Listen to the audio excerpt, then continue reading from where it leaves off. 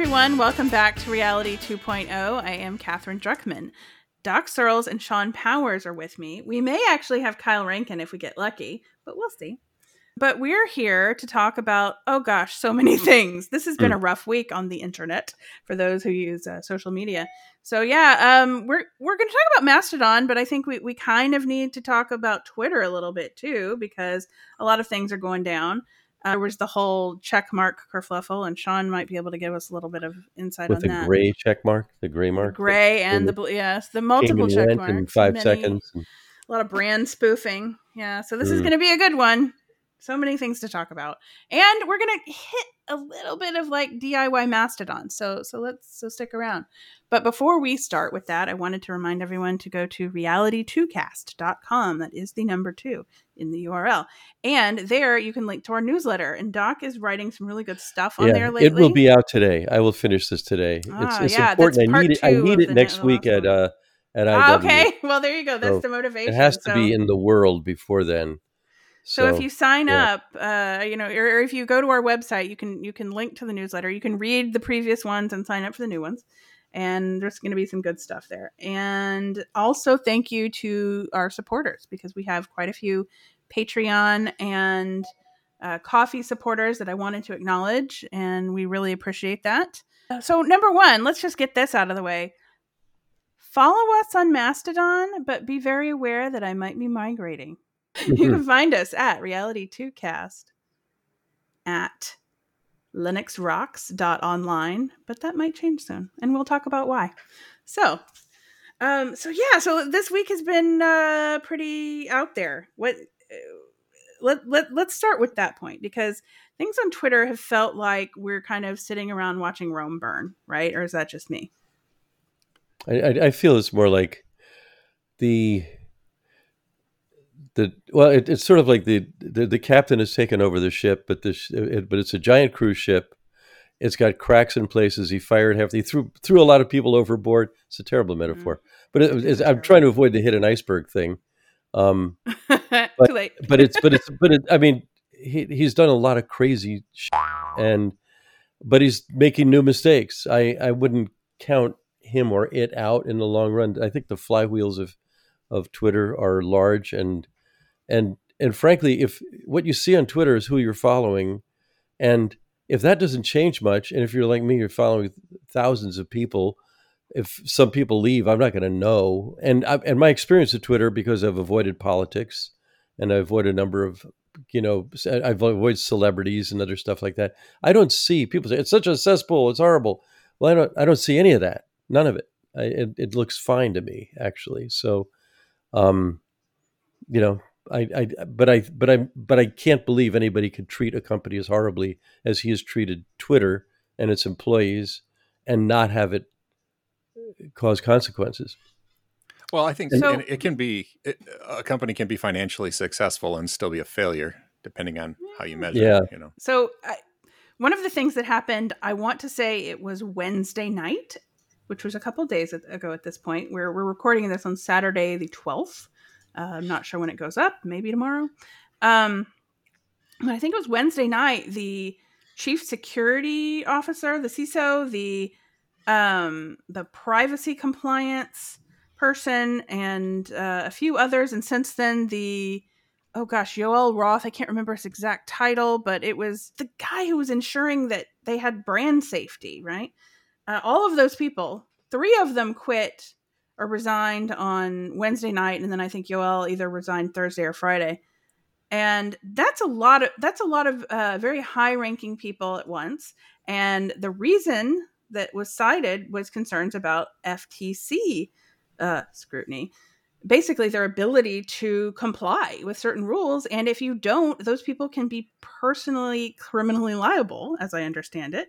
And there's been a lot of really good writing and journalism on this, and I will link to a bunch of it. TechDirt is doing some great stuff. Anyway, and a few others, and I'll link to that. But this is serious stuff. It's beyond just, wow, isn't this a mess? And the check marks and the features, and there are bugs. It's some way more serious stuff too. I mean, the bugs thing is also real. I mean, it's increasingly buggy. I've noticed it. A lot of other people are noticing it. The MIT Tech Review has a really great article, kind of outlining just how bad it could get pretty quickly. And I think that's not unlikely. But and then there's the brand impersonators, which are frankly hysterical. Pretty unfortunate if you're Eli Lilly. And then their stock. Yeah, did y'all see that? Oh, yeah. So I mean, what's the wildest one you've seen? Let's I mean, that was up there. And so if you don't know what we're talking about, there was a while, you can't actually do it now, but you could pay your $8, which is a meme in and of itself, but you could pay your $8 and get a blue check mark for verification. Yep. And that's all it was. You just paid for the account. And the rules were you couldn't impersonate somebody, but it takes a while for the police to come and find you, And so somebody started some Twitter account that was like the real Eli Lilly or whatever, and they had a verified check mark, and they tweeted, "Oh, BT dubs or something." Or by the way, now all diabetes medicine, insulin is now free, and got it was a verified account. Of retweets, and then the stock tanked, and the account was suspended, but because Eli Lilly now has to bring that conversation back to the forefront and say, no, insulin is not free. We're still very much charging for it, and by the way, it's a lot. So it's not just Eli Lilly. All insulin manufacturers' stock tanked. Now, the politicians, Bernie Sanders is getting back into it, reminding everybody that Eli Lilly is evil, or, whatever it is that people are saying, that, how dare people charge for insulin and these exorbitant prices. And it's done very real damage to these pharmaceutical brands. Yeah. And it's funny. I saw the real Coca-Cola, another thing where they're bringing back cocaine. Yeah. If it gets 1,000 retweets, they'll put the cocaine back in the Coca-Cola. And it was Chiquita Banana was a good one. Chiquita Banana was hysterical. That somebody said something about overthrowing the government, and then another fake account said we haven't overthrown a government since 1954. It's just, and people are having way too much fun with impersonating these brands, and it's doing. And then these brands then have to do damage control for something they didn't create. Because it was a verified check mark. I mean, that used to mean something. Now, I mean, like I said, now you can't, that is closed. You can't get one anymore. The people who bought their verified check marks still have them, but you can't get verified blue anymore. They removed it from the thing because of all the impersonators. And for an hour, there were 2 check marks, right? Yeah. So wasn't that completely predictable? I mean, was it? I don't know if I could have predicted that. I mean, yes, exactly. I didn't think it would be this fast. I thought it would be a gradual decline somehow. I thought, they would lay off too many engineers and we'd start. I thought the engineering thing would be more of a problem. I did not see this. I saw the impersonation coming when they announced the blue check mark. I thought, okay, here's what I thought. When they announced the new Twitter blue or whatever, pay your $8 and get a check mark, I didn't think it would be enabled so quickly. So I thought you'd still have to go through the process. Yeah. So I didn't see any of it coming because I thought, they'd figure out that people would point out how easy it was to impersonate people and they would hold off and figure it out, figure out how to handle it. But no, they just enabled it. And what everybody warned them about happened, and on a much bigger scale than even I would have thought. So, I mean, I thought I was going to have to pay $8 if I wanted to keep my, actual verified check mark, and that there would still be a process for anybody to apply and get approved as long as they went through the process. But there's no process, or there wasn't a process. So it's been an adventure this week. I only look at Twitter this week to look at oh wow, what's going on. To communicate, I've been using Mastodon. I think there's a corollary to Linus's law that says more eyes make bugs shallower.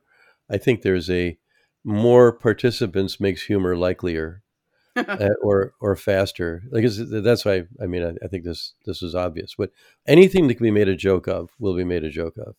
Yeah. Especially if it's being absurd. Anything doing something absurd is going to get joked on. Yeah. This is what keeps Today and Tabs running, I think.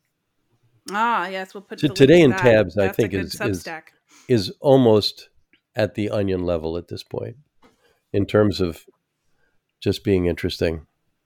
Yeah. So okay. So given that all of this is going on with Twitter, you have a big chunk of Twitter users fleeing to Mastodon. Not all, certainly, and some of the more what I would call mainstream Twitter users, the non-geeks especially.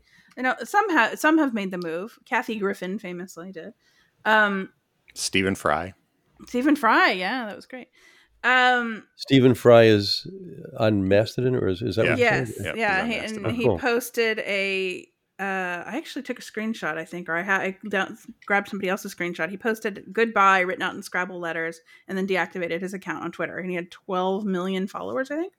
And then he's now over on Mastodon, probably taking down some server somewhere, right? And that's a conversation worth having too, because absolutely. So so it's causing problems, good problems, I suppose, maybe, hopefully, over on Mastodon because of this massive migration. But it's not everybody, certainly, and the brands aren't there yet for the most part, if at all. So let's talk about that. So what is this Mastodon thing? I know we've talked about it a ton. We talked about it when Elon Musk was first talking about buying Twitter, right? We had like 2 episodes of this, and we've talked about it in the last couple of episodes too. But honestly, that conversation is way out of date at this point because it's so different today. Yeah. So. And I know more about Mastodon now than I did then, for sure. Trial by fire. Yeah, exactly. And would you say, okay, so you were our biggest Mastodon skeptic back then. In fact, I shared a link to that episode, and people have listened to it more recently and given the feedback of, Sean seems so anti-Mastodon. And I think I remember responding to somebody and saying, like, well, I think, if you ask him today, he might have a slightly different opinion. Yeah. So let's talk about that. A couple major things changed. One, the ability to move and take followers with you. That was a thing that was my biggest concern was, what instance do I go to? Because once I'm there, I can't, I'm stuck. And if people follow me there and I leave, nobody knows.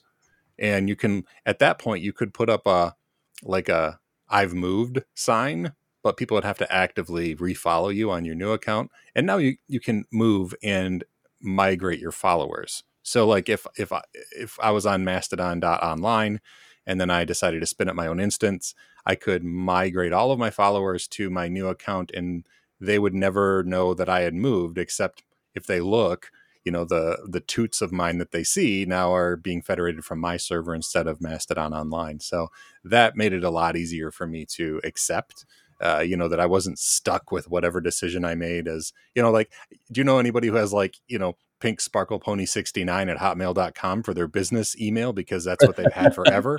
I was worried about that. But that's not a concern now. Like now I'm on my own instance and I moved the other instances that I was on. I moved those followers over to my current one. So yeah, I'm a big your content. The content actually, the old content stays on the old server. It doesn't follow you. Okay. But so you can't I don't know that it's like an archival. I don't know. I don't personally think of it as an archival thing. Right. So that is an issue. And now I hate it again. Thanks, Catherine. No, just kidding. Oh. It's a little bit more ephemeral. So I don't think Mastodon is decentralized. It's polycentralized. Would that be right? Because that's kind of what it is. It's polycentralized. Isn't that what decentralization would be? I think it is, actually. I think that's when Paul Barron first wrote about that in the early 60s, that's exactly what he meant. He meant many centers. Yeah. And I think it's also what... It's not peer-to-peer. No. Is decentralized partway between centralized and peer-to-peer? I don't know. It's semantics that we're talking about. Is kind of what Barron called distributed, which is fully scattered, and then any 2 points could communicate within that. Or you can set up brief centers. But it seems to me that this is one of the things we're going to struggle with for decades. What is best centralized? What is best distributed? What is best polycentralized or decentralized? I think when people say decentralized, they mean something that's closer to peer-to-peer, something that's closer to distributed rather than actually distributed. It's other forms of centralization. In the Catholic Church, they often talk about subsidiarity. Subsidiarity is decision at the lowest possible level. You don't want to run things up to the top when you do things. You want everything solved at the lowest level. But there's something like subsidiarity here, which is there's no central organization other than the code that runs all these different servers. And I have issues there. Yeah, what's the issue? Like the main developer doesn't like the idea of a quote tweet or it would be a quote boost, a quoted retweet or something like that. Yeah, quote boost. Yeah. He says that that's bad, so the protocol doesn't include it. I think that's pretty heavy-handed. Yeah. So in his observation, and I don't know what kind of let's say sample size we're talking about here, but in his observation, he has found that the majority of the use of the quote tweet in his opinion observation is negative. Like he's like, let's say he thinks 75% of it is used to troll people, to call people stupid. Oh, look at this idiot, what he tweeted. And we do see that a lot in political posts. But if you don't follow a lot of that and you don't see a lot of that, you wouldn't notice it. I personally use it all the time because I want to highlight good stuff and I want to add something to the conversation, but I don't want it to be hidden in a thread. I want it to be out there front and center. And my frustration is not that it should be an option at the instance level. If you don't want your users to see quote boosts or whatever, then don't include just boost it, strip out the comment that is attached to it. When somebody on a different server does a quoted boost or whatever, then when it's on your timeline, strip that off. If that should be an option. It shouldn't be a protocol wide decision because one guy doesn't like it. Or it should be like the way that content warnings are treated. And just quickly, content warnings. What are these content warning things? Because this is some way that Mastodon differs from Twitter. So when you make a post on Mastodon, you have a text field that is an optional content warning that will cover and also effectively shorten your post in the other people's timeline. And it will cover it, and it allows you to say, hey, this is what give it a subject line, basically. This is what I'm going to talk about. Either it's going to be something sensitive, like, for example, U.S. politics on election day, or spoiler alert, House of the Dragon. Is that what it's called? Anyway, so you're not giving away stuff, and people can click on it and opt into whatever you've posted, to whether or not they want to see it. So that's what a content warning is. So that's a feature. You can disable or enable the ability to have that feature take any effect. So if you don't ever want to see a content warning and you just want to see posts in their original format, you can do that. So it seems logical that you could do the same thing for a quote boost. So I don't know. I think these are things that may evolve. Who knows? I mean, I understand that, again, the maintainer has been very adamant about that. But it was a weird hill to die on, I thought. Yeah, a bit. Yeah, but he's not dead. Yeah, he's still in charge. I mean, is this comparable to microkernel versus monolithic kernel on his part, where it's a high level decision by him that is just going to stay forever, and we just live with the results?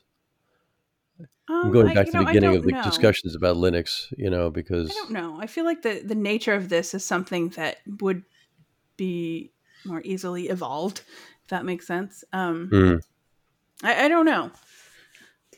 Yeah, and you might change his mind. Yeah, exactly. But this whole line of conversation reminds me of something you said in a few episodes ago. You were quoting somebody, I can't remember who. Minimum viable centralization. Brian Behlendorf. Thank you. That's the one-liner from him. I love it. Minimum viable. Yeah, so good. And that's where my mind goes as we're having this conversation. What is the minimum viable centralization to keep, features consistent, to keep usability, but still give enough decentralization that there's choice and there is spreading the load and all of these great things where Mastodon provides a benefit. The load. So do you want to talk about some weaknesses right now? Yeah. Sure. So... No, go ahead. Oh, I was going to say that spreading the load also, I don't mean only technical. I also mean in terms of content moderation. Yeah. Because that's a big thing. But anyway, go ahead. Yes. Tell us some of the segue. So yeah. No, it's good. It's good. Yes, I do want to hear. So some of the, I host my own instance, and it works fairly well. The problem is, do you remember the Twitter fail whale? That's all the time.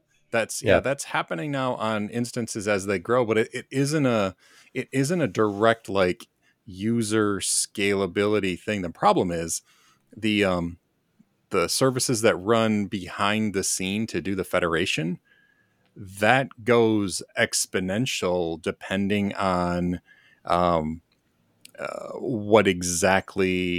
popular a person is, how many like different instances are following a person. So like Stephen Fry, it was a conversation when Stephen Fry joined, he's going to get many, many, many, many followers, right? And there's going to get popular people on different Mastodon instances. The issue is if he tweets something and then somebody like boosts it or toots something, and then somebody replies or boosts it, it not only happens on that instance to all their users, but it gets federated to all of the other instances that instance knows about, right? And so, and then all of the instances that the people who see that reply, all of their instances then have to also federate it out. And so like he'll reply to, if he adds a reply, it's going to cause tens of thousands of back-end Sidekick processes to send these updates to all of the federated servers that it happens to know about. Because of the amount of people who are following him, it will go to all of those servers, every interaction with any toot. And so it gets unrealistically enormous very quickly. Apprentice effect. Yeah, he can do something just minuscule, like reply to somebody, and that will fire off so many back-end processes that a Mastodon instance will fail whale, So what is it going to be? Fail Mastodon? What's... And how tolerant are people to that? So that back in the early days of Twitter, it was a bunch of... You just talked me out of following Stephen Fry. Yeah. It doesn't matter. It won't affect you. It's going to affect some admin somewhere. It's the admin, and it's going to be like that server, depending on how many back end Sidekick is the actual server process that does all the like federation communication, and depending on that instance, how big their back end is that he's hosted on, that's what's going to crumble. And so. He's on an instance in the UK, and the more people that follow him, like even if he's the only one on that instance, it still can have a problem of scaling because it isn't just the people on there. It's all of the other federated servers that his things have to then inform other people about. So you even like if I got super popular, I could crush my own server and be screwed. Even though I don't host it for other people. And this also brings up the question of like, personal responsibility. Like, how do you spread that kind of cost? I mean, the obvious solution would be have, people individually, pay for their own accounts and host their own instances and all that, but that's not going to happen. Well, I can tell you how it happens on Masto host. How? They, when you pay, the different tiers of service, that's how many concurrent backend Sidekick processes you have. Oh, right. Sure. And so, but I mean, but if you run an instance with 1,000 people on it and you get one Stephen Fry, then what do you do? Well, what you do is you charge Stephen Fry more. You give him a set number of back-end processes. And what happens when he tweets then is it takes forever for it to get federated because he only has X number of those Sidekick processes. And so the queue will just be really long. But that assumes that Stephen Fry has his own Masto host account. If he's part of a larger server, though, then how do you kind of handle distribution? So I'm thinking of it in terms of somebody. Let's use twit.social as an example, because we all participate in Twit podcasts here, and Doc has a twit.social account. If somebody, they have thousands, I think at this point, they've, grown tremendously, which is great.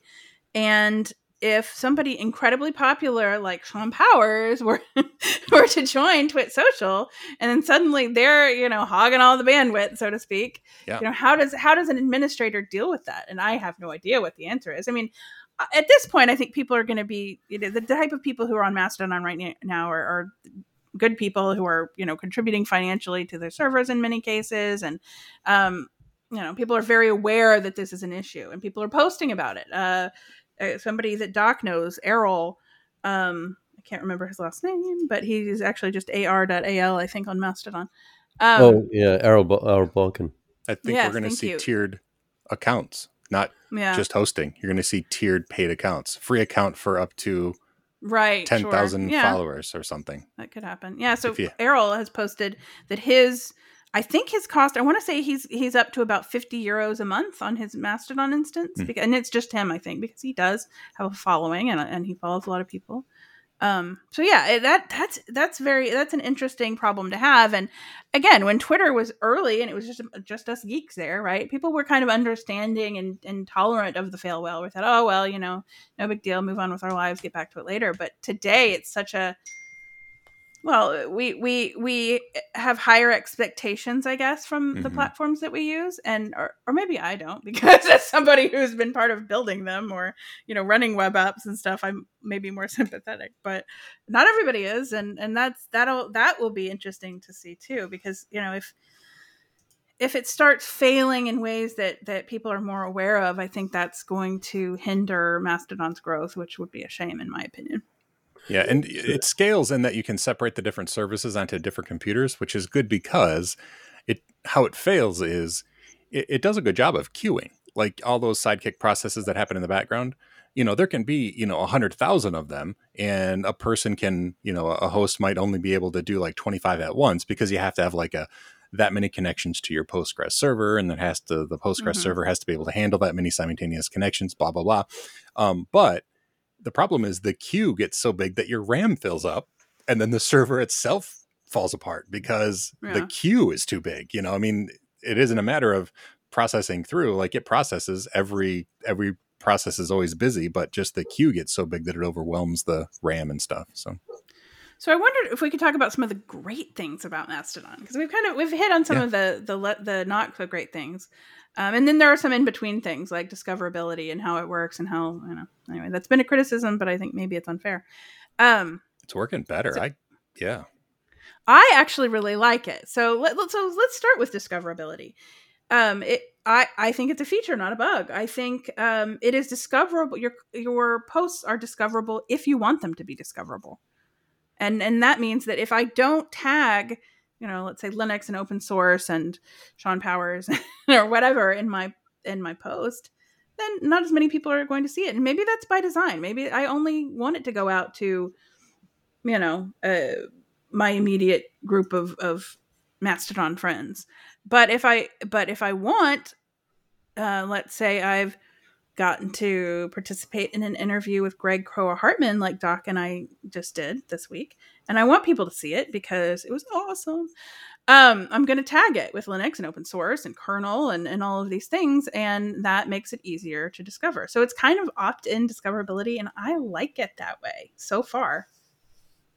Yeah, even with the tiny instance,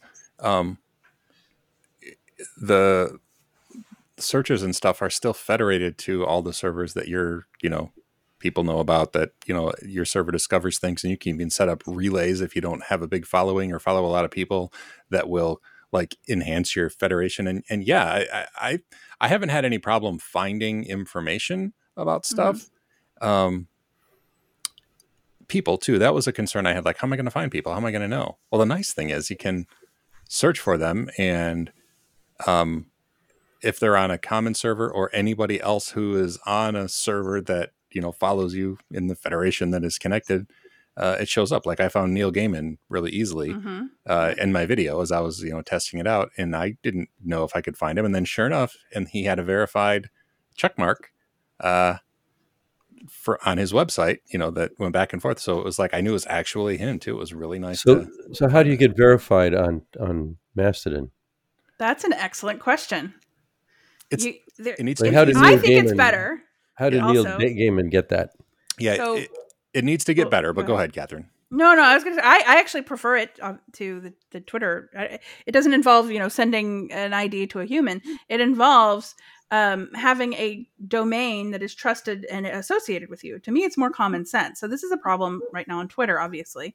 And people are pointing out, hey, if you want to make sure it's us, go to our insert brand or organization or individual website here, and it links back to my Twitter account. Well, the same thing works for Mastodon, but it actually goes both ways. So I have CatherineDruckman.com. People who know me, or even people who don't, can fairly assume that that is actually me, and it's pretty easily verifiable. It links back to my LinkedIn, my Twitter, and my Mastodon account. Mm-hmm. So by linking from my personal website to my Mastodon account using the rel equals, quotes, me attribute, I then get a verified green highlight on my Mastodon account that says I am verified, which means that you know the owner of the Mastodon account and the owner of CatherineDruckman.com are the same. And I like that better. I think that's just common sense. And what's going on with Twitter right now is showing us that, their verification methods are certainly not working. And people are going back to relying on common sense and saying, well, if you want to know what the Chiquita Banana Twitter account is, go to the Chiquita Banana brand website and it'll come back to it. And that's us, right? Yeah. So it just needs to be. So Kyle! That's right. Kyle. Dude, there he is. So I own Searls.com. Can I therefore get verified? And how do I do that? So you would do exactly the same thing. Yeah, that's the thing. Needs to be easier, though. Does it? Yeah, it needs to be. Who's going to edit their own HTML? Okay. Yeah, so basically, when you add, which you could do anywhere where you might add a link that says, here's my Mastodon account on your personal website. When you hyperlink that, you add this little tag to your a tag. You add this little tag that says rel equals me, and Mastodon automatically then knows. And when you put that in your profile on Mastodon, it goes and checks that site and says, oh, I see this link, so therefore they're both vouching for each other. So when I link on at Searls.com, which is basically a pile of links that has been growing since 1995. Yeah, there it is. Yeah. I put it in the chat. Okay, so when I add something to the front of that that says, here is my Mastodon account, in that tag within the brackets, I put rel equals me. And there's an easy way to do this too. You go to your account preferences on your Mastodon account. We can walk you through this in a little bit. Yeah, I'm going to do it. Go to your account preferences, and under that, there's actually a heading that says verification. And under that, there's a snippet of code that you can just copy and, stick that on your personal site. Yeah. So I'm looking at my preferences. Okay, there it is, a bunch of preferences, and it's somewhere in there. Yep. Okay, I'll look for it. And to me, it's not that difficult. Now, is everybody going to do this? No. But is it more difficult than, okay, now ask for a blue check mark, and now take a picture of your driver's license, and then provide that to Twitter, and then wait, and maybe you'll get it, maybe you won't. Absolutely to me, that sounds like a pretty heavy lift too. I would say a lot of people don't have websites where they can insert code to verify themselves. So that's the problem number one.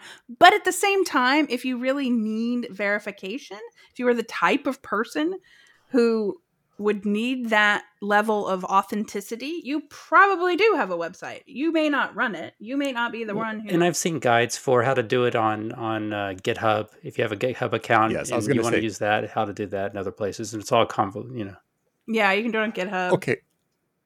But only nerds have GitHub, Kyle. I was going to say, but I mean, listen to yourselves. Catherine, who has had a career in web development, and Kyle, who's talking about GitHub. I'm talking about okay, we're nerds. I doubt Stephen Fry managed to edit his. Maybe he. That's I guess yeah. If you have people, the process is more doable than the Twitter process. If you're saying you have a blog or any other presence anywhere else online, and copy and paste this thing and paste it in somewhere on wherever else you are, and it's supposed to work. If you have a WordPress site, where do you paste it in? Try to find a place to paste HTML code. Where? It's in the footer. In your theme. It looks really dumb, actually, but it's there. Open up your footer widget. Go to the tab that says insert HTML only. This is not how websites work now. Well, most Do blogs no longer have like a contact me area or anything that's sort of Not like that you where you would put your code email in. or you would put some other your social media accounts Actually, on most people's blogs? I'm going to agree with Kyle. I'm sorry, I agree with Sean on this one little thing. WordPress has become so user friendly. I'm doing air quotes right now that it actually is a little bit harder to just drop in HTML. I feel like it's gotten. You don't have the option to put a rel equals me tag. You totally can. No, you totally can. I did it and it works and it's fine. Maybe that'll be my next little effort. You're literally known as the web mistress. You don't count as a. That is true. I used to be in a former life. No longer. But yes, that is okay. I'm amused by yes. We're out here saying it's super easy, but I still think it is. I'm digging in on that one. It's not hard. I still prefer it. I just think it needs to have an easier way that a person could do it. I don't know what that is. I suspect with adoption, in the same way that a lot of blogs and other platforms have ways to say, add your Twitter account, add your Facebook account. Yes. You know what I mean?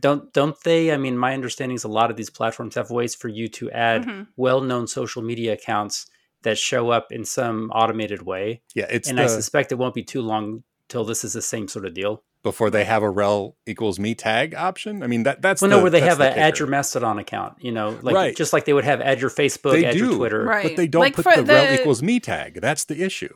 They just need to do that. Okay. They just need to do it. Podcast hosts are a really great, I think, use case for this. A podcast host, you have a lot of non-technical people out there who might want to be verified because you're producing podcasts, let's say, just like this one.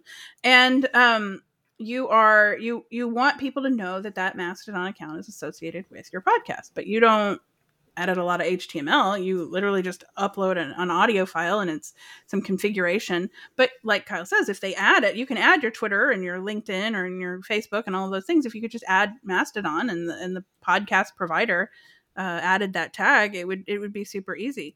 Ours, yes.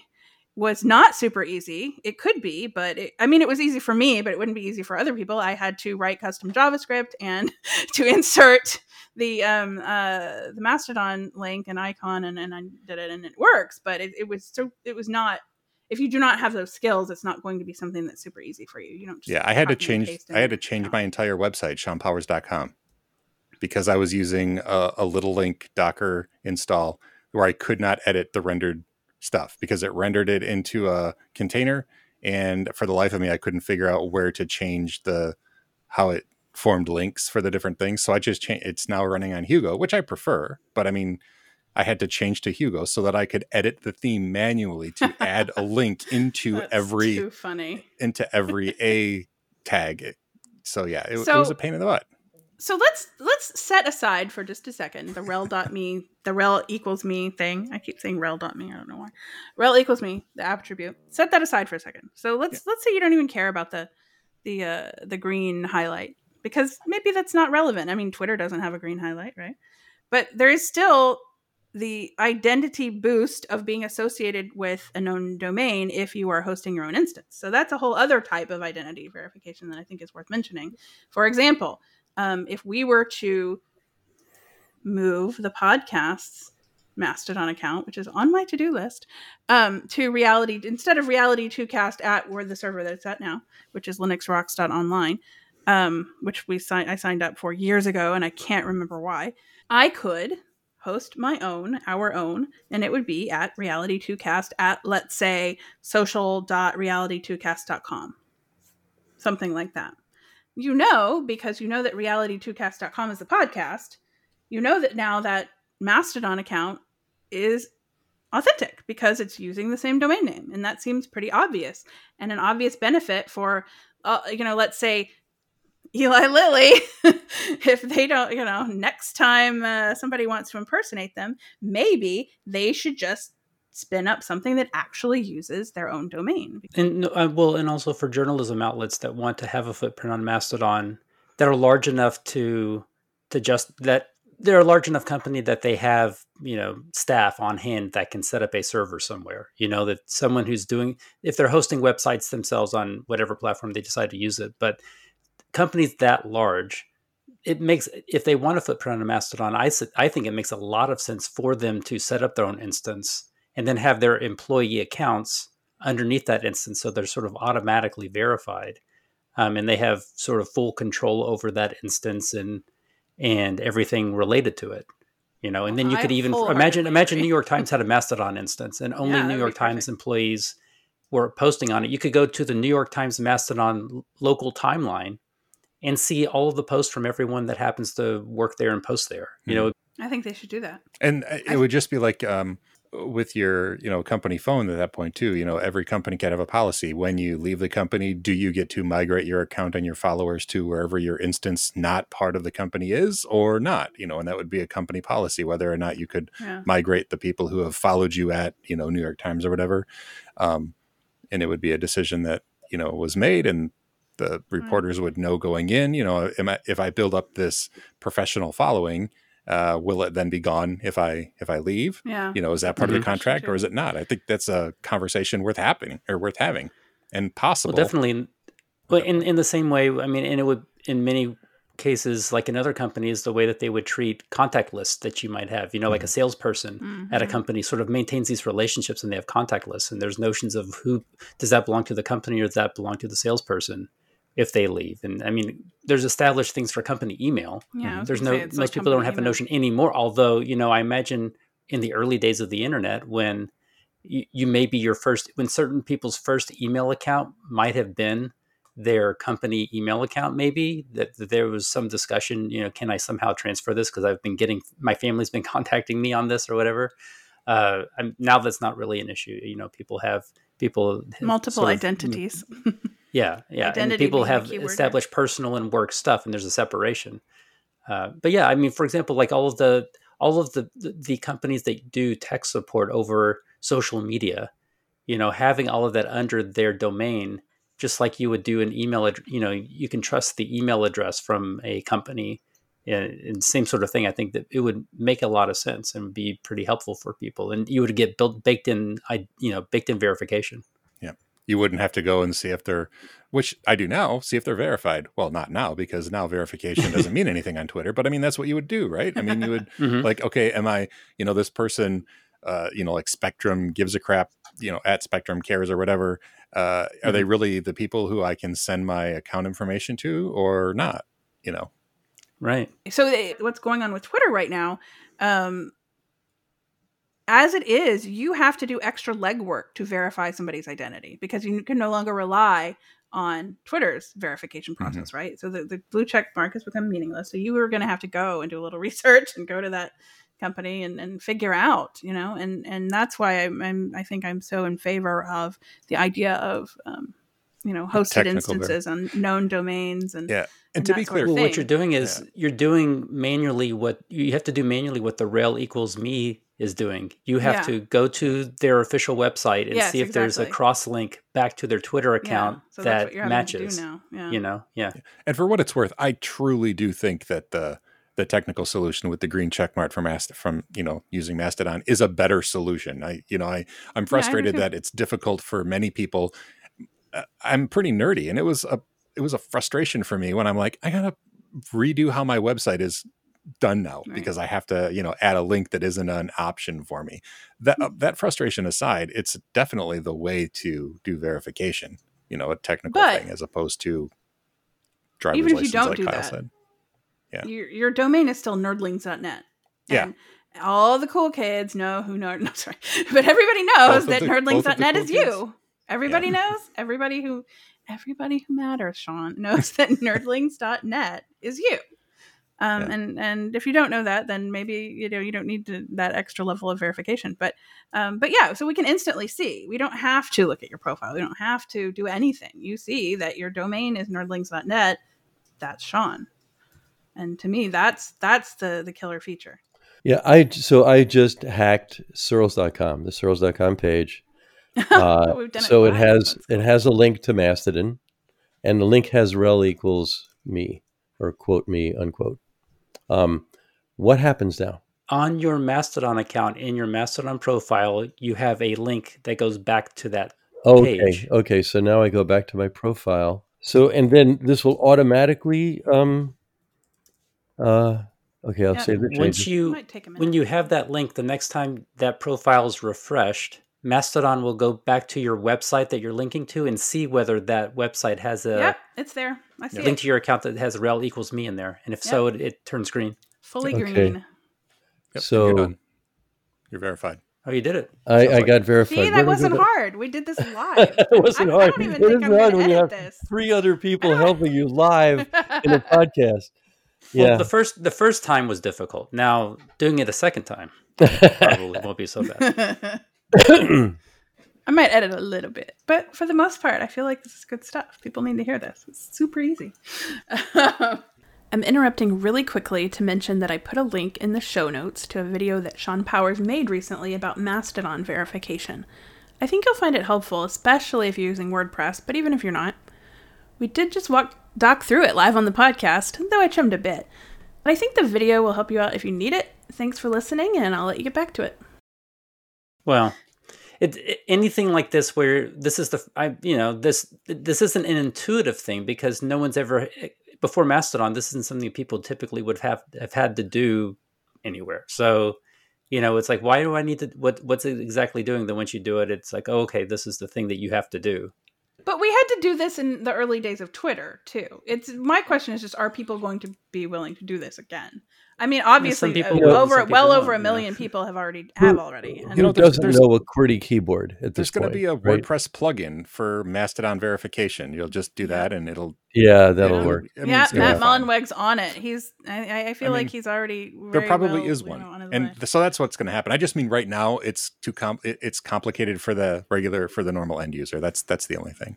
Yeah, and all of those sorts of this. I've noticed whenever there's adoption to something that is relatively geeky or that mostly geeks use for a while and then it gets wider spread adoption, what happens is you have this sort of early tech support request of, this is too complicated. How do I do this? People get asked enough times that they're like, okay, fine. I'm going to make this is complicated. I can see. I didn't think it was complicated, but it is now.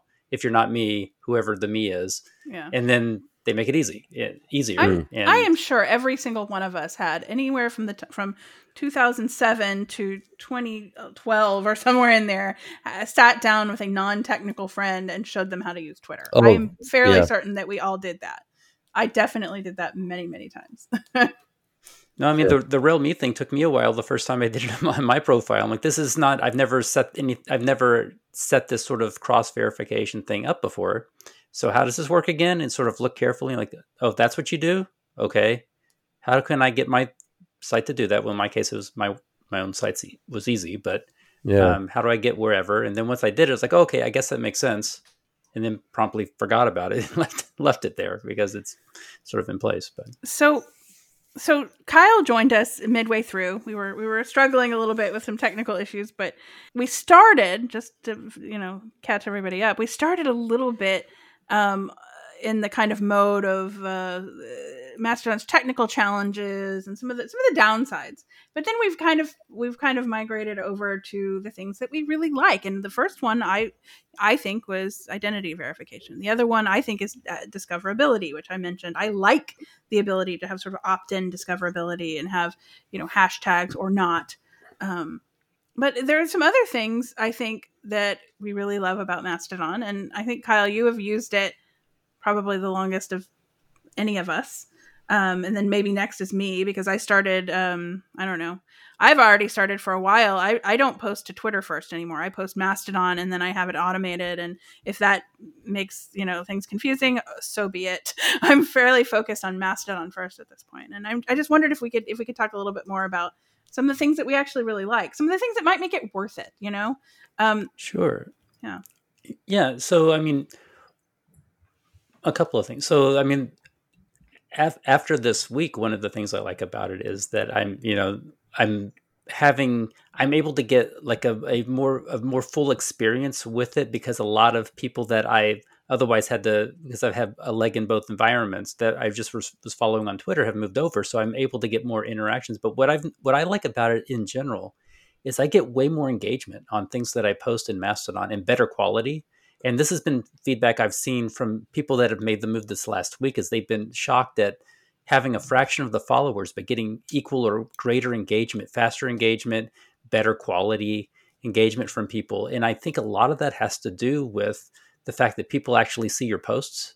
Mm-hmm. I imagine if you have a ton of followers. Like, it like I have 20-some thousand followers on Twitter, and I compare that to being a parking space that, engages 12 cars a day, but, has a traffic of 20,000 cars going by, Yeah. I mean, so whenever I post on Twitter, I never know if anyone that follows me, my friends or whoever, actually saw my post. I mean, if they like it or do something, then I get a sense of it. But I suspect a lot of times that the algorithm isn't necessarily, my friends who are into computers may not see all of my weaving posts because they're not necessarily, because the algorithm doesn't think that they would be interested in that or whatever it is. So it always has felt like I'm posting into the ether, and I get some responses and everything. That's fine. But on Mastodon, I know that if you're logged in and using it, or you're using it, if you follow me and you're using it within the next however often, you're probably going to see my post, or at least it's going to be along with a stream of whoever else you follow. And so there's a really good chance you will see it. And as a result, people interact with it because if they're using it actively, they see the post, and it's not a question of whether the algorithm allows it. So that's something I really like. I also I've come to really like the content warning. So, well, there's two things. There's two sort of accessibility sorts of things I like. I like my client automatically, when you upload an image, pops up automatically a field for you to enter in a description, a caption for that. Not every client necessarily does that, but I think they all should. It doesn't force you, but it's just part of the workflow. It just assumes, you want to tag this with a description for people who either can't see the image or maybe don't want to load the image automatically and want to read a description. There's a lot of accessibility things there. I also have come to really like the content warning part. I've been using it, not so much because I do a lot of not safe for work content, but when I do it, and not because I post necessarily controversial political things, but I found if I'm posting something that might only appeal to a segment of people who follow me, where most recently I did it because I was getting really technical with a weaving post. So instead of it just, hey, look at this thing I made, here's a picture, and people, you don't necessarily have to be into weaving to like that or maybe be interested in it. But I was getting into the weeds of a technique, and I realized not everybody's going to want that and want to see 400 words on that subject. And so I wrapped it in a content warning, and people who were into it can see it, and everyone else could just let it scroll by. And that's something I really like. And I've noticed other people have used it for a similar thing where they're either ranting about something and they realize not everyone's interested in their local politics or whatever, or their rant or whatever it is. And they wrap it in a content warning. If you're into it, you can read it. And if you're not into it, you can skip it. That's also something you just said, 400 words on it. That's another feature that I like. I like the 500 word limit. Or wait, is it 500 words? It's 500 words, yeah. 500 characters. Sorry, 500 characters. I was like, wait a second, 500 words is long. Yeah. 500 characters. I like the character limit. It just works better for me. It works better as a reader, as a writer, both of those things. I prefer it. Maybe that's my personal preference, but I think it's great. I don't want to read a 10 tweet thread of tweets. I'd rather have a couple slightly longer posts, but that's not just me. I guess the other thing I like is in just the federation aspect of it itself. I as much as people are going through pains now migrating their accounts from Twitter into Mastodon, if wherever they land on Mastodon, if they find that they don't like the moderator, or they don't like the instance, or say the moderator quits, or whatever it is down the line, the migration away from that will be easier than migrating from Twitter. Now, I know plenty of people have talked about, they've migrated from one instance to the other, and it wasn't 100% bulletproof right now in some people's cases. But it's still, regardless, I don't have to ask anyone who followed me on some other platform to use a new client, set up a new account, install new apps, do all of these new things, and you can continue to follow me. They can keep doing whatever they're doing, and they can just follow the new account. Like, that's something going forward that I like. I mean, even what I wish had happened sooner was that there was much easier to use. Like, there was some sort of Twitter to Mastodon gateway where Twitter just became another account, another Fediverse account, somewhere, at twitter.com. So, and it was just like this it'd be a nice gateway that goes in between. So you just follow the same people at that space and it does the translation. But, there's some sorts of things that do bridging or whatever, but there's nothing I found where I was willing to install it myself and host it myself, which I would probably want to do to bridge that. But I think that would be a nice feature, or it would have been a nice feature at some point for Mastodon servers to have, where if you follow someone that it's at twitter.com, it sort of does the right thing, I guess. Twitter's API keeps getting locked down more and more so that you can't do things, though, directly with it, probably for that exact reason. Yeah. Oh, yeah. There's this notion, I maybe Cory Doctorow coined this, like adversarial interoperability. Like this notion that you have all of these services that are proprietary, and the only way to really respond to them is to actively try to interoperate with them, even though they're going to fight you, to make it easy for people to migrate off of them, or at least use an alternative client.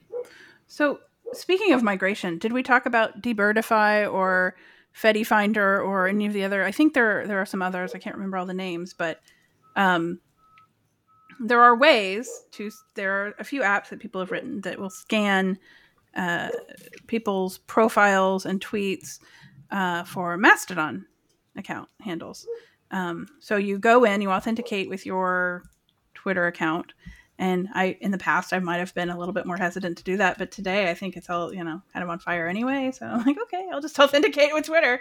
And anyway, so it will scan and you'll get this list of people that you can follow in the Fediverse. And I think it's actually pretty useful for those who want to try to rebuild, so to speak, over on Mastodon. I have used it. I don't just dump it in and follow everybody, or that it is found among my followers and following on Twitter. I've just kind of pick and choose and say, oh, okay, well, this person has a Mastodon account. I didn't know that. Great. And I go over and follow them, and I have found it very useful, and I will link to those. So I got a note from somebody who says his address on Mastodon. He's like, are you on Mastodon yet? Here's mine.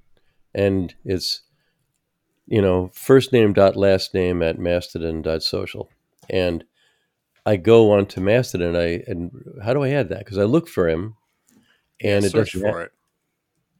Yeah. If you search for @ then their full handle. So first name dot last name at mastodon.social. If you search for that in the interface, it should show you their user. It should pop up as a search result. So okay. It starts with an @ I start with an @ Okay. Yeah. So it's at his name. Yeah. 0 results. At his name at mastodon.social. Yeah. No, it's actually mstdn.social. I've just copied it out of his note to me. Yeah. So if it's an @ if you do a search for @ and then the account name, it should show up as a search result if the two... No space between the @ and... No space. All one long thing. Yeah. It's at first name dot last name at mstdn.social. But this is sort of a typical thing that's going to happen, right? I mean, people want to find each other in this new place, and the conventions are a little bit different. So it's kind of like, you have to do this. We have to figure out how, how do you format, just sort of like on Twitter, it was, you have to, at username was how people did that. And, on other platforms, it's username with no @ in front of it, Right. I was reminded recently that early on, and then I remember doing this early on in Twitter, to send a direct message. First of all, remember Twitter started mostly via text message. That shows my age, I guess. But anyway, that's true. To send a direct tweet at somebody, you had to have the letter D : which resulted in a lot of people posting publicly things that they meant to send directly. And so I mean, there's a learning curve to everything, and this is I don't think is that bad. But I've also been using it long enough now that I kind of forgot about some of the things I found clunky in the beginning. So sort of speaking of migrating from one thing to the other, one thing, I sort of wanted to ask everybody to weigh in on was this sort of a question of this isn't all of us have been on the internet long enough that this is not the first time that an online community that you've been a part of has either disintegrated or moved to a different platform. Totally. Or, there's a lot of different online residences that people have. For some people, this what's happening with Twitter might be the first time that they've experienced it. I've experienced it a number of different times. But I was wondering if maybe everybody could talk about their first time that they had an online community that they were a part of that did a similar sort of either disintegration or was turned off or went away, and they had to migrate to something else and try to find a new community. I can tell you, is it linuxjournal.com? I had Linux Journal is one of them for sure, but here we are, Linux Journal in Exile right here, or part of it. That was a joke. But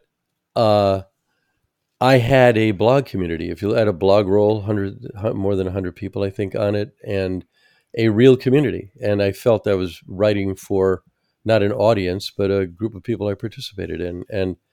And I led it in a way, but I was part of the blogging community. And it went completely to hell when Twitter and Facebook showed up. They just all went over there. And now that's an earlier, but I've kept the blog going, but it ain't the same. The other, there's not a community with it. I'm just publishing for the world, and maybe people will find it. The other is going way back. There were communities on AOL and especially on CompuServe that were one or two on CompuServe that were fabulous, and they were destroyed. They were just gone. I mean, there's no trace of them at this point, or even shortly after, the internet came along. The internet kind of took care of CompuServe. CompuServe became obsolete pretty quickly. So there are things where the competition shows up and others where just obsolescence kicks in. I don't think Twitter will be obsolete. I don't think Facebook will be obsolete either. Facebook does groups really well. And I think that, and I'm at a bunch of groups there, I don't see them going away. Sean, how about you? Yeah, Sean, what about you? I bet you have a good story. Does it involve BBS? BBS is too. I'm just speculating. I don't have any good stories, no. Really? I actually don't. I other than just I've done this many, many times. I don't know if I ever really felt like I had a community or a social graph, as they call it now, in the way that I do on Twitter or maybe Facebook. But I never actually even used Facebook until I started playing roller derby. I had an account, but I didn't use it. But it's how things are organized back when I did that. But going back way, way, way back, probably again, AOL, IRC. IRC never went anywhere, but servers, I guess, changed. And my interest also, my personality is sometimes that happens. Disappear. Yeah. Not the community. But I've been through so many apps. I mean, good grief. I can't even remember all of them. Friendster, Orkut, Google Plus, Plurk. Plurk. Oh my God, I forgot about that one. Plurk. Wow. Huh. Anyway, I often imagine that there are still accounts out there, with my name on them. God knows what they say. MySpace. I had a MySpace account. I can't remember all the rest of them, honestly. There are probably ones that High Five. Was I ever on that one? I don't know. I remember the name. So there have just been so many, but I don't know that any of them became as important or relevant to me as Twitter. And Twitter, it's weird. Twitter was very relevant in my life early on and for a period. And then it became less so. We used it. It was our Linux Journal identity, I suppose. And and I met a lot of people locally using Twitter. We had Twitter meetups. How nerdy is that?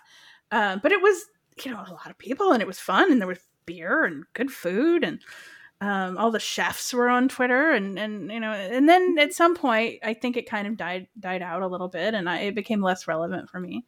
But it's always been, I don't know, useful for me for things like customer service, following current events, following natural disasters, following things like that. I hope it will still stay relevant for. But for actually communicating with people rather than just consuming news, I would rather at this point do that on Mastodon. That was a very long way of explaining that. Yes, in my case, in the late 90s, I was part of this online chat community, like a web-based Java chat called Chat Planet. It was funded by ads. A big banner ad would show up. It's like Slack or Discord now, where you chat in a web browser, but it just doesn't take gigs of RAM to do it because that gigs of RAM didn't exist back then. But the same features. You have chat rooms, you have direct messages, you chat back and forth. And I was part of this online community of people. I moderated a couple of rooms. I met my wife on this network originally. And so I spent a number of years there, invested not only a lot of time, but just a lot of effort, not just being a moderator, but also a friend of mine and I reverse engineered the protocol and wrote our own chat client. Instead of using the web-based Java one, we wrote our own that had extra features, and we wrote a bot. There was no bots on this because it was all proprietary, but we sniffed packets and figured out how the web browser communicated with the server and just faked it and made bots and did all of this stuff. Well, we basically reverse engineered all of this stuff and had everything going and had unkickable clients and had all these superpowers. Then when .com boom went bust and funding everything on advertising wasn't just a sure thing anymore, then just out of the blue, it was maybe over, I don't even know if I can't remember whether there was even hardly any warning. There's just sort of some instability. And then a week or two later, it seemed like it just disappeared.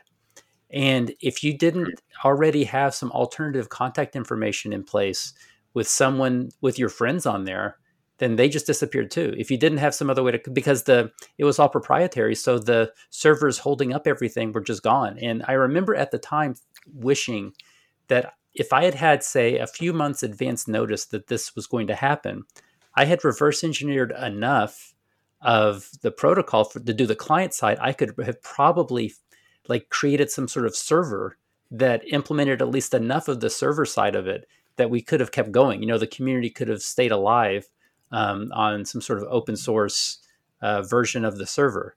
But of course that never happened. I didn't have enough time and everything just sort of exploded. But, that's these sorts of things. When you're on the internet long enough, these sorts of things happen, whether it's, I followed this one weblog, and then it's not relevant for people anymore. It goes, and then people move to another one and move to another one, or in this case, social media stuff, Friendster, MySpace, Facebook, Twitter, on to the next one. There's I just remembered everybody's experienced this who ever worked for a company in the digital era, which is you're working for the company, you're on their mailing list, and you have very active email on the inside, then you either get fired or you leave and it's gone. And that sense of community with that group of people is gone. I had that happen with Mozilla. I was only there and as an outsider, but I had a Mozilla address and there was a real active thing going on there. But the entire division of Mozilla that I was working with was fired. They just fired the whole thing, including the outsiders like me. And it was like instantaneous, and the silence was kind of weirdly not deafening, just and I'm wondering if something like that is going on for all the people that were yanked from Twitter. What do they do? There must be a bunch of communities within that are either over on Mastodon now or some other thing. I'm just wondering about what happened. The some other thing makes me think of something that I've noticed recently, and I don't know if y'all are seeing this, but it seems like there are a lot of people vying to grab a lot of this attention from Twitter. They're sending out lifeboats for Twitter refugees, so to speak. And Substack is one of them. I've seen others, but it's interesting that there's a lot of effort in various ways to bring conversations somewhere else and bring them closer to, let's say for journalists, for example, bring them closer to the author. And I think that's interesting. And I would love to see a little bit of the, and then I have a nostalgic sense about the way we used to have blog rolls and blog communities, like you mentioned earlier, Doc. And I would like to see people bring conversations closer to the source, and various, you can interpret that many ways. And frankly, I don't want to be more specific, because I would like people to think creatively about, moving the conversation somewhere else other than that Twitter silo, whether that's, and your a site that you control, I think is ideal, so that isn't going to get cut off from you at some point. Hey, this has been really great. And it has been really great. Our next tutorial will be the end of next week. I know. So we've talked about Mastodon quite a bit lately, but there's so much to talk about. So I think we can leave it with this. There are some stones unturned, but I think Twitter's going to give us more to talk about next week. Oh, no doubt. I think so is Mastodon. And this may be our focus for a few weeks, but I think there's so much to talk about. And taking back control of our digital lives is important to us. So there you go. We'll keep talking about it. Yeah. All right. Okay, thanks, guys. Y'all. All right. See you later.